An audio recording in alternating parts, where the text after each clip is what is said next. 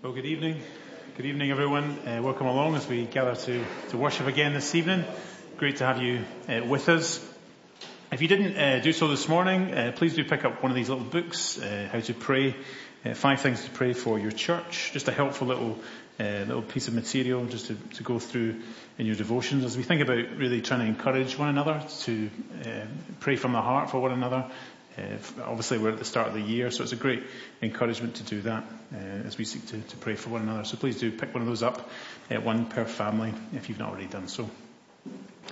This evening we're going to be continuing on in our series in Joshua.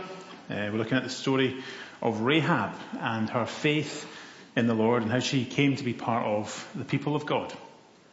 And as we come to worship this evening, we remember that we are here because of Jesus, because he has brought us into that people, because of faith in him.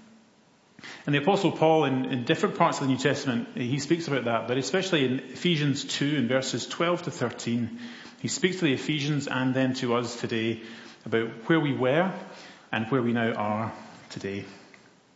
He says, remember that at that time you were separate from Christ, excluded from citizenship in Israel, and foreigners to the covenant of the promise, without hope and without God in the world.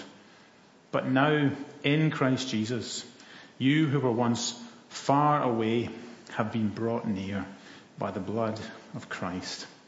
Wonderfully, Jesus, by what he has achieved on the cross for us as we trust in him, brings us in to be a people of God because of his sacrifice for us. Let's pray as we come to the Lord this evening. Oh Lord Jesus, we thank you that you draw us in to be part of your people, that we would sing praises to you for all that you have done for us. We pray, Father, that you would help us to lay down the things which are spinning in our minds and our hearts, that we would focus our full attention to you this evening, that we would be transformed by you. And we ask this in Jesus' name. Amen.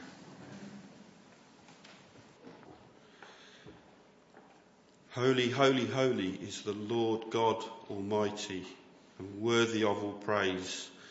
O Lord, you are holy, holy, holy, and worthy of all our praise. Lord, as we still our hearts now and lift our prayers to you, we know you are a God we can trust in. We know you are a God who provides. Lord, provide us the peace we need now to focus in on the cross and to know what our Saviour, Lord Jesus, has done for us, and to freely accept that gift, Lord. And Lord, as somebody in this fellowship shared with me in the week, you gave your life so freely for us, yet we struggle to receive it, Lord. We don't want to accept it so freely. Forgive us, Lord, when we don't turn to you in all things. Forgive us, Lord, when we don't lift all things before you and give you praise for everything you do in our lives. There is so much you provide. Lord, we're so grateful to be in this church family, Lord, to have teachers provided for us, for Colin, for Neil, for Saab, for the elders, Lord, for Nathan leading the youth ministry. Lord, there's so many people, Helen in the admin, Sarah, Caroline. Lord, there's just a list of people that you've provided for this church that we can reach out to your lost sheep in this community. Thank you, Lord, for that provision. Lord, we think of those in the community who are struggling now. We lift John and Barbara Ismay before you, Lord. We thank you that John has had the surgery and he is recovering, albeit slowly at home. We pray for his heart that he would look up and see you, Lord. We pray for his healing, Lord, from the cancer and the ongoing treatment and medications, that John and Barbara together would find the right plan for them that works so that John can recover and enjoy the life that you have given him. We thank and praise you for Louise Ludlow, Lord, and what a joy it was to hear of her giving her heart to you. And we pray that her family would see this witness, see this statement she's made of faith, knowing and trusting that you are her Lord and Saviour. And it would affect them, Lord, and seeds would have been planted in their hearts that will grow to bear fruit for your glory, Lord. Lord, we thank you for the preaching of your word. We thank you for the comfort that will bring us. As Val comes to read, we pray that she speaks clearly from your word, that we can hear the words and they will pierce into our hearts tonight. And as Colin and Saba Neil, Lord, open up the word to us each day, we pray for your wisdom to be in them and with their boldness, knowing that it is your strength they preach with. Our lives would be changed by what we hear. And Lord, thinking of the world, we pray for the conflicts around the world in Ukraine, in Israel, and in the Red Sea, Lord. We know you're in control of all things, and we trust that you will bring glory, and your glory will reign from this, Lord. We cannot see how at the moment, but we trust in you, Lord, for your protection upon us. And Lord, we pray for Josh Chard. Lord, must be disappointing for him not being able to return to Egypt, and for Helen, but Lord, we know and trust that there's a reason he's not returned back there yet. And this hearing infection that he has, we pray for your hand of healing now, Lord. In Jesus' name, we pray that you heal him so he can return there. Lord, heal him now, I pray. In the name of Jesus. Amen. Our reading this evening is from Joshua, chapter 2, starting at verse 1. Then Joshua, son of Nun, secretly sent 2 spies from Shittim. Go, look over the land, he said, especially Jericho. So they went and entered the house of a prostitute named Rahab and stayed there. The king of Jericho was told, "Look, some of the Israelites have come here tonight to spy out the land." So the king of Jericho sent this message to Rahab: "Bring out the men who came to you and entered your house, because they have come to spy out the whole land." But the woman had taken the 2 men and hidden them. She said, "Yes, the men came to me, but I didn't know where they'd come from. At dusk, when it was time to close the city gate, they left. I don't know which way they went. Go after them quickly. You may catch up with them." But she had taken them up to the roof and hidden them under the stalks of flax she had laid out on the roof. So the men set out in pursuit of the spies on the road that leads to the fords of the Jordan. And as soon as the pursuers had gone out, the gate was shut.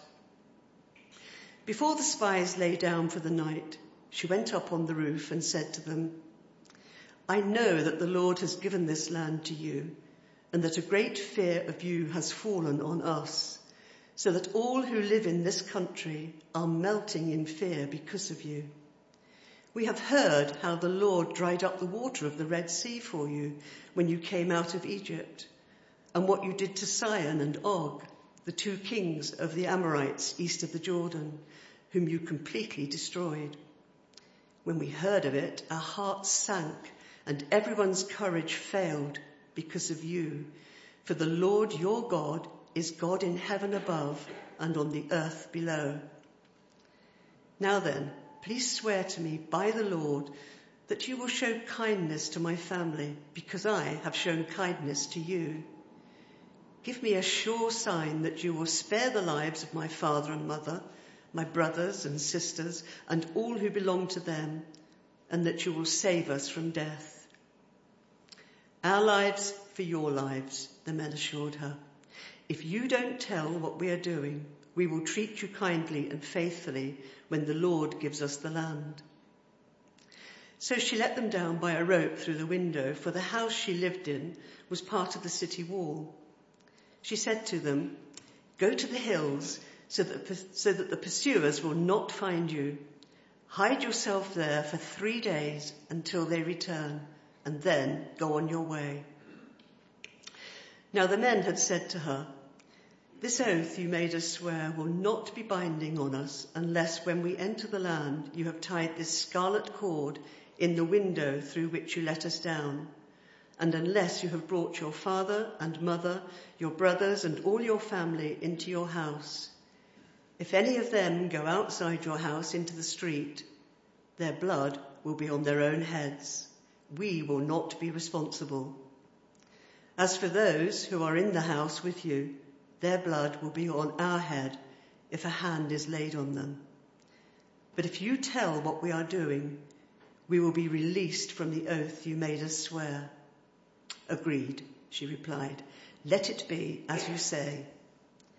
So she sent them away, and they departed, and she tied the scarlet cord in the window. When they left, they went into the hills and stayed there 3 days, until the pursuers had searched all along the road and returned without finding them. Then the 2 men started back. They went down out of the hills, forded the river, and came to Joshua, son of Nun, and told him everything that had happened to them. They said to Joshua, "The Lord has surely given the whole land into our hands. All the people are melting in fear because of us."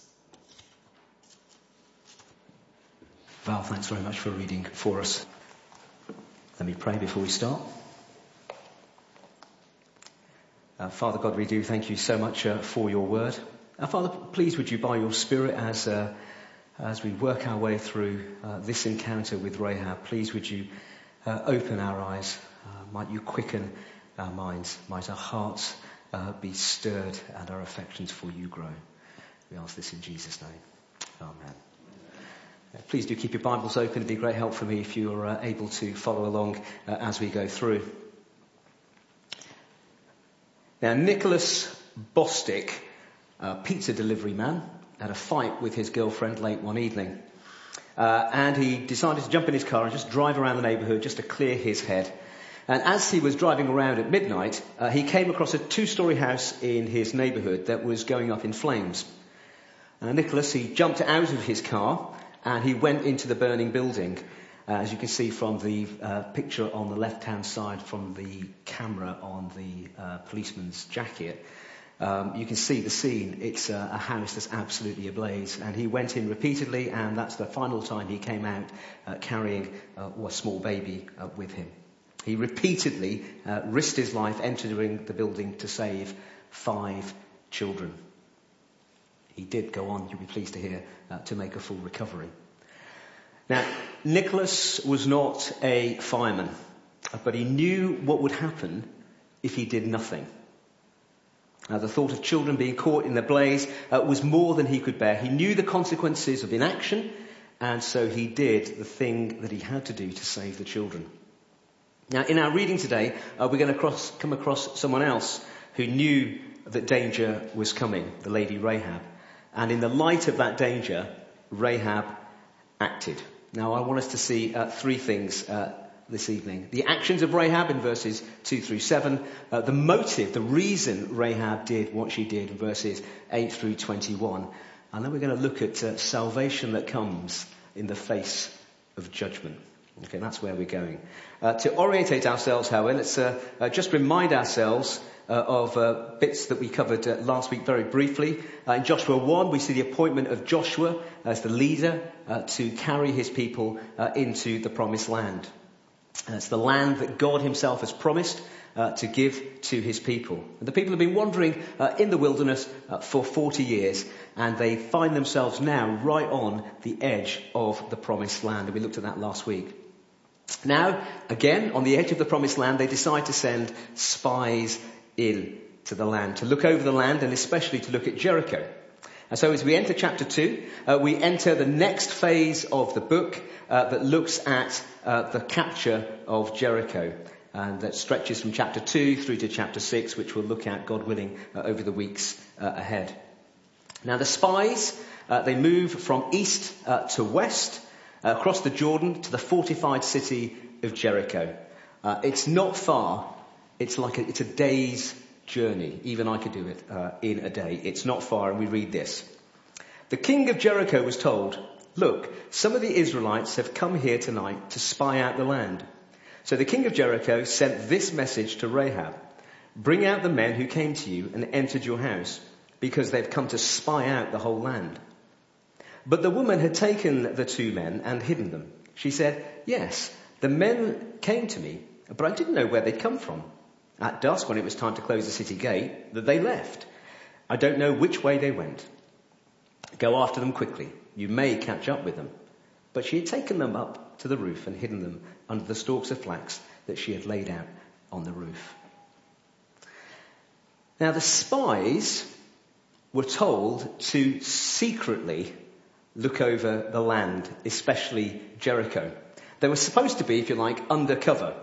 Yet, they've gone one day's travel into the land, and it seems like everyone knows that they're there. It's, if you like, they've come across the Channel Tunnel, border force have clocked them, and by the time the spies get to the local Burger King for a little bit of refreshment, word has not only travelled from Dover, but it's gone to Cheltenham, it's gone round GCHQ, it's gone to King Charles, and he's secured his private detail, and they've gone down to Dover, and they're kicking indoors left, right and centre. Okay, that's kind of the picture. It looks like the worst possible undercover operation imaginable. And we're told in verses 2 to 3, aren't we, that the king's been told that the Israelites have come to spy out the land. More than that, the king knows just where the spies have gone, and he sends them straight to Rahab's house. Now, if she's found to have been hiding or supporting the spies, she's in deep trouble. It's treason. The stakes are sky high. The woman, Rahab, owes the spies absolutely nothing. She's described as a prostitute. So she has absolutely no social clout. She isn't rich, which is why she sells her body. She has no economic clout. And as a woman at that time, she has no recourse, really, individually, to the law. So she has no legal clout. She's by herself, and the king has sent men. She has no military or physical clout. So the power dynamic in this encounter is all skewed against Rahab.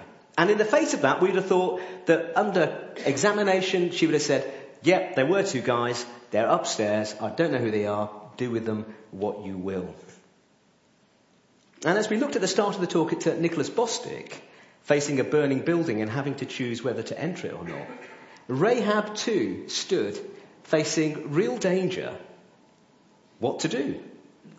To do the easy thing or to do the right thing?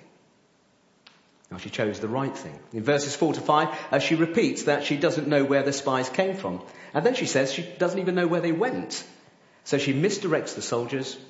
And we're told in verses 4 and 6 that she hid the spies. For Bostic, it was the concern for the children in the house that sent him back into the flames. But what about Rahab? What about Rahab?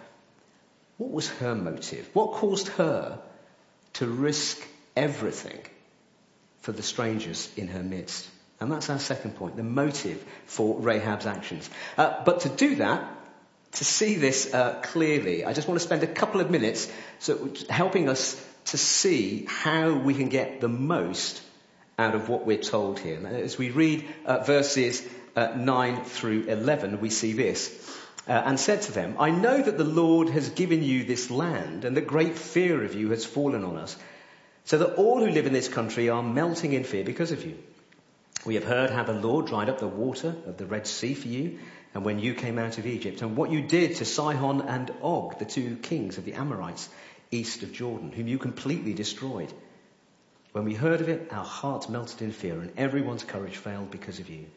For the Lord your God is God in heaven above, and on earth below. There's a lot in there, and the question is, well, what does the reader, what does the writer want us, the reader, to see in that body of text? And the trouble is that we're not skilled or used to interrogating Old Testament or even New Testament text in terms of trying to work out what the writer is trying to say. Now, in our time and place, when somebody's written something, there are lots of different ways, aren't there, for us, for the writer to say, you need to think and see this. Yeah? So I'm sure we've all done it. We've underlined text when we've written it. Kind of, this is important. You've got to look at this. Or capitalizing text, a bit shouty. This is the bit that you really need to see. Or if you've got a big report, all the important bits are gathered together, and then the first 2 or 3 pages of the report, you'll find all of the key things, and then after that, there's just the body of all the other evidence that supports those conclusions. So we're used to, aren't we, seeing a bit of paper, seeing a document, and knowing where to go for the important bits of information. Now, one of the ways that the Hebrew writers show us what the main point of what they're doing is they have something called a chiasm. It's an idea where a phrase is repeated around the main point. Yeah, a bit like a sandwich where you've got something at the top and then that's echoed or repeated below, and as you work your way through the text, you get to the meat of the sandwich. And that's what we have here. Okay? Hopefully you can read what's on the text. So you've got, I know that the Lord has given you this land. So you've got A at the front, and then you've got A reflected at the bottom. Then you've got B's, the text, B reflected. You've got C, we have heard. C reflected, we have heard of it. And then the bit in the middle, that's the bit that the writer wants you to really see. Where we read, the Lord dried up the water of the Red Sea for you when you came out of Egypt, and what you did to Sihon and Og, the two kings of the Amorites east of the Jordan, whom you completely destroyed. That's what the writer wants us to see, that Rahab has learned that the land that her people are occupying, it isn't theirs. It belongs to the Lord God, the one true God in heaven and on earth below. And he has given it to Israel. That's the A's. And the spies belong to the people of Israel, the people that God has chosen as his chosen people. They see that the Lord goes with his people. Rahab and the people of Jericho, they're terrified by this. They're not terrified per se by the two spies. They're not terrified by the 1 million people camping on the borders of their land.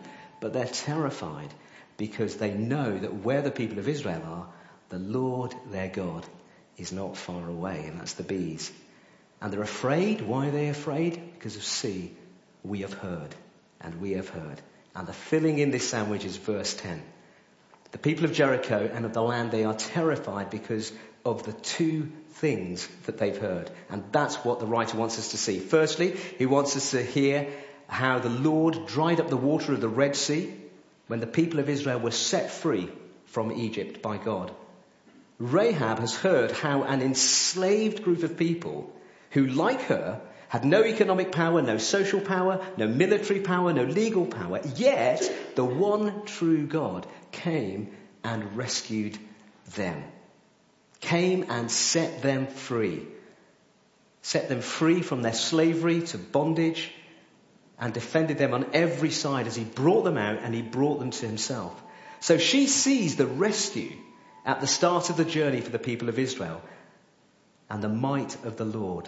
That's the reference to the Red Sea. Secondly, she sees the faithful deliverance of his people to the land of rest, an abundant provision for all who trust in him.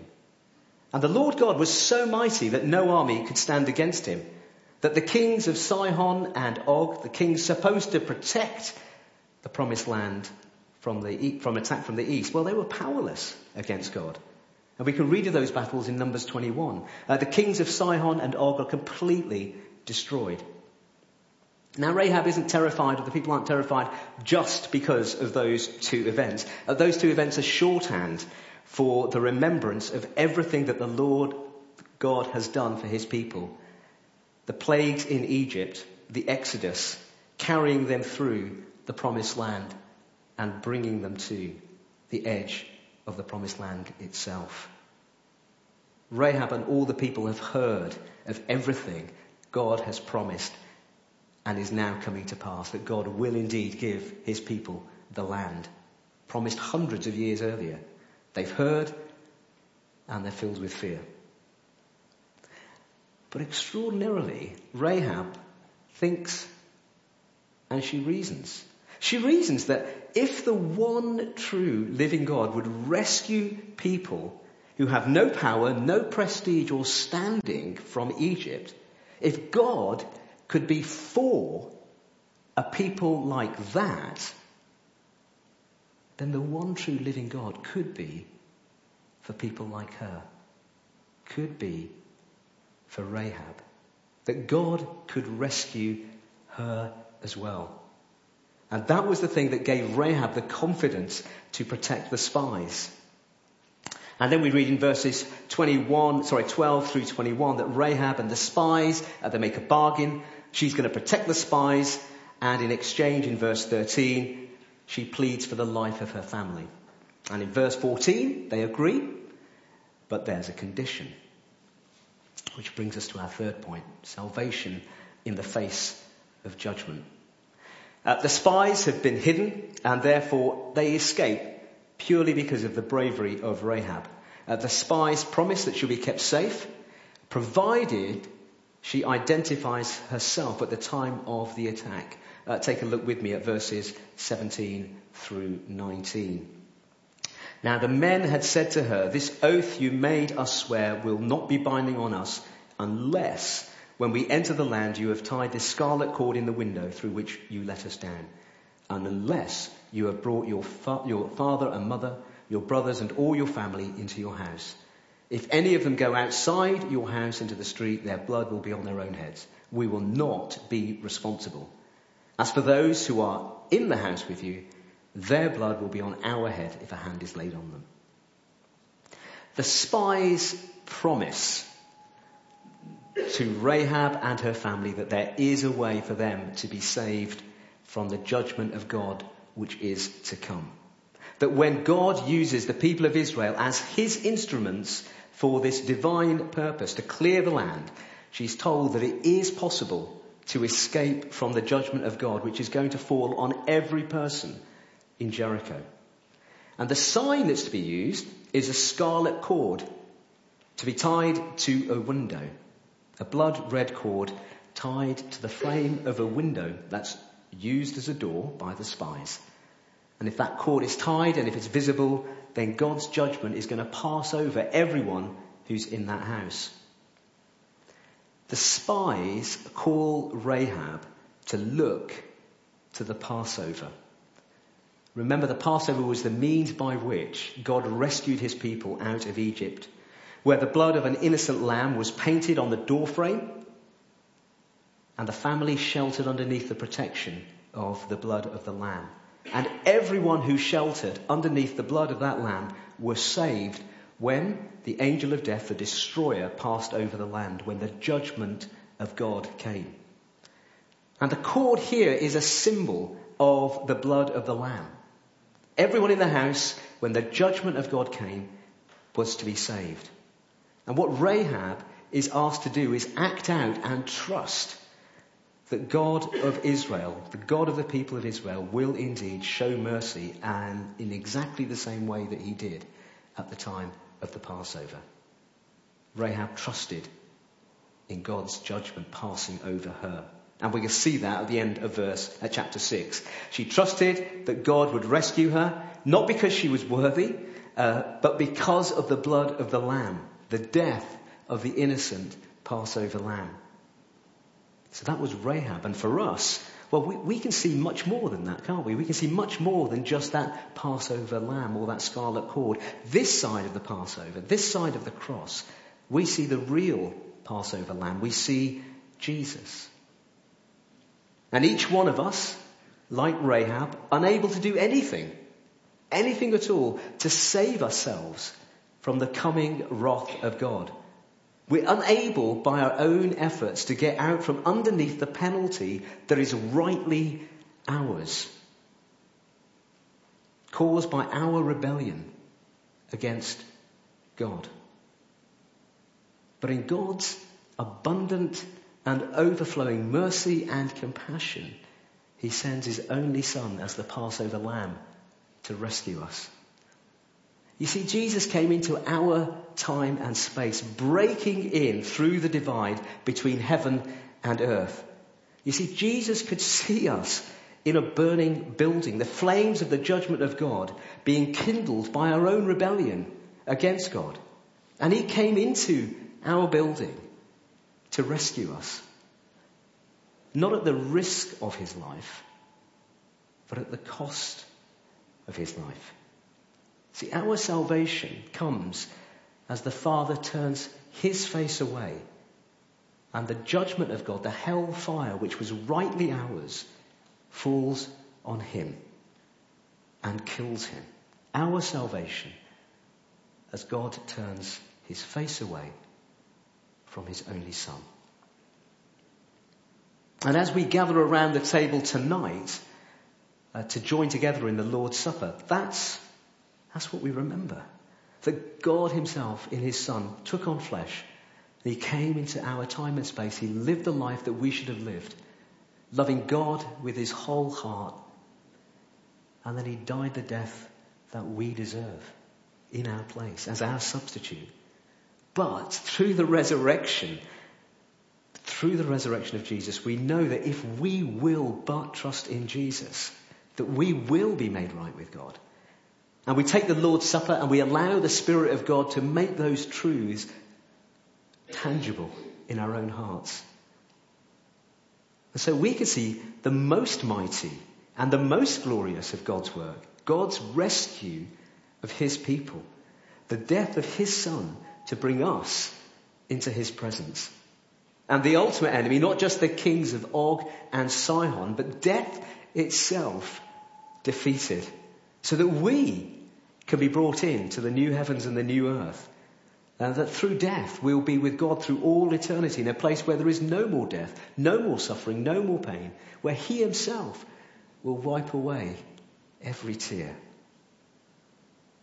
It's a text that's bursting with application for instance, for evangelism in the way that Rahab brings her family in, for being hungry with God's word, the way that Rahab trusted through hearing, to holiness, for being willing to live the way that God calls, obedient, trusting and following God by tying the red cord. But I want just to lift out one particular application, which I hope will be helpful for our hearts and on our Christian journey. And ask yourself this question. Why? Why are we told about Rahab? In this encounter with the spies, Rahab, we don't learn anything, or the spies don't learn anything about the conquest of the land from Rahab. There's no intelligence that they glean. No, none at all. In fact, it's almost comedic, isn't it? Almost after the spies have met with Rahab after an abortive mission, secret reconnaissance, they kind of almost immediately, in a Monty Python sort of way, run away. I mean, we could go from the end of chapter 1 in our Bibles, couldn't we, to the start of chapter 3, and I guess almost miss nothing of the faithfulness of God in giving the land to his people. So why is this here? I think it's here in part as a huge encouragement to our hearts. It helps us see the faithfulness of God to his promises and just what that means for you and for me today. And we see that through the way that the writer has set out the contrasts between Joshua and Rahab. In chapter 1 we see Joshua, don't we, as a mighty man. In chapter 2 we see Rahab as a common woman. Joshua, he's a man of honour, respected by his peers. Rahab is a woman of ill repute, looked down on by her peers. We see Joshua, don't we, as a military leader, a commander of men and revered by men. And then in chapter 2 we see the prostitute Rahab, demanded by men, demeaned by men. We see Joshua, a man of the people of God, an insider. And in chapter 2 we see Rahab, a Gentile, excluded from the covenant people of God, an outsider. In chapter 1 we see that Joshua has seen with his own eyes the mighty works of God. And in chapter 2 we see Rahab having only heard of the mighty works of God. Did you see the really sharp contrast between Joshua and Rahab? From the highest to the lowest. And yet, for both Joshua and for Rahab, the promise of God is the same. And it's the same for us. That by faith in the mighty works of God, the life, the death, the resurrection and ascension of Jesus, that by his Spirit, the Lord will be with us now. And he will never forsake us, and he will never leave us. And that he will take us, you and I who believe, into the land that he has promised, the new heavens and the new earth. And that promise comes because of the goodness and the mercy of God. It doesn't come to us because of our efforts. It doesn't come to us based on our standing or our circumstances. It's all an amazing work of grace. And it's a promise that we can rest in. I wonder, are those promises hot in your heart? Do those promises burn brightly in your heart? Do they thrill you? Do they excite you every day? Are God's promises, are they the engine for your life? I wonder if when we stop and we think about our own lives, do our own lives reflect the enormity of the promises that are ours? Rahab heard the truths about God and it transformed her life. God used her powerfully. You see, God took the mustard seed-like faith that Rahab had and used her powerfully. And we read in the Bible that through her line, we read in Matthew chapter 1, in the genealogy of Jesus, that God placed Rahab in the line through which the Messiah came. The ultimate outsider was brought in. The richness and the depth and the beauty and the strength and the faithfulness of God's promises were as real for her as an outsider as they are for anyone else who believed. They're brought in to those promises. The ultimate outsider was brought in. God was not ashamed of Rahab. And he isn't ashamed of us who believe. So let me ask you again, does the way that we live now, does that reflect the truth of God's love for us? A love that was so deep that Jesus came and he willingly died for each one of us, for you and for me. And that God raised him again to life. And that's the promise for us too. Does your life reflect that truth? Or does it reveal that actually we trust in other things? I'm going to close in prayer. I'm just going to ask the service leader if we could have a minute or two just to reflect. So just before we come to communion, just a minute or two to reflect on where in our own lives actually we stopped trusting. Where we've let the promises grow cold or thin. And just ask the Spirit of God to bring to your mind scripture that will comfort your heart, remind you of his faithfulness, remind you of his promises, so that the Spirit might pour the love of God into your heart. And as we take communion this evening, just allow the Spirit just to remind you of his love for you. So let me just pray.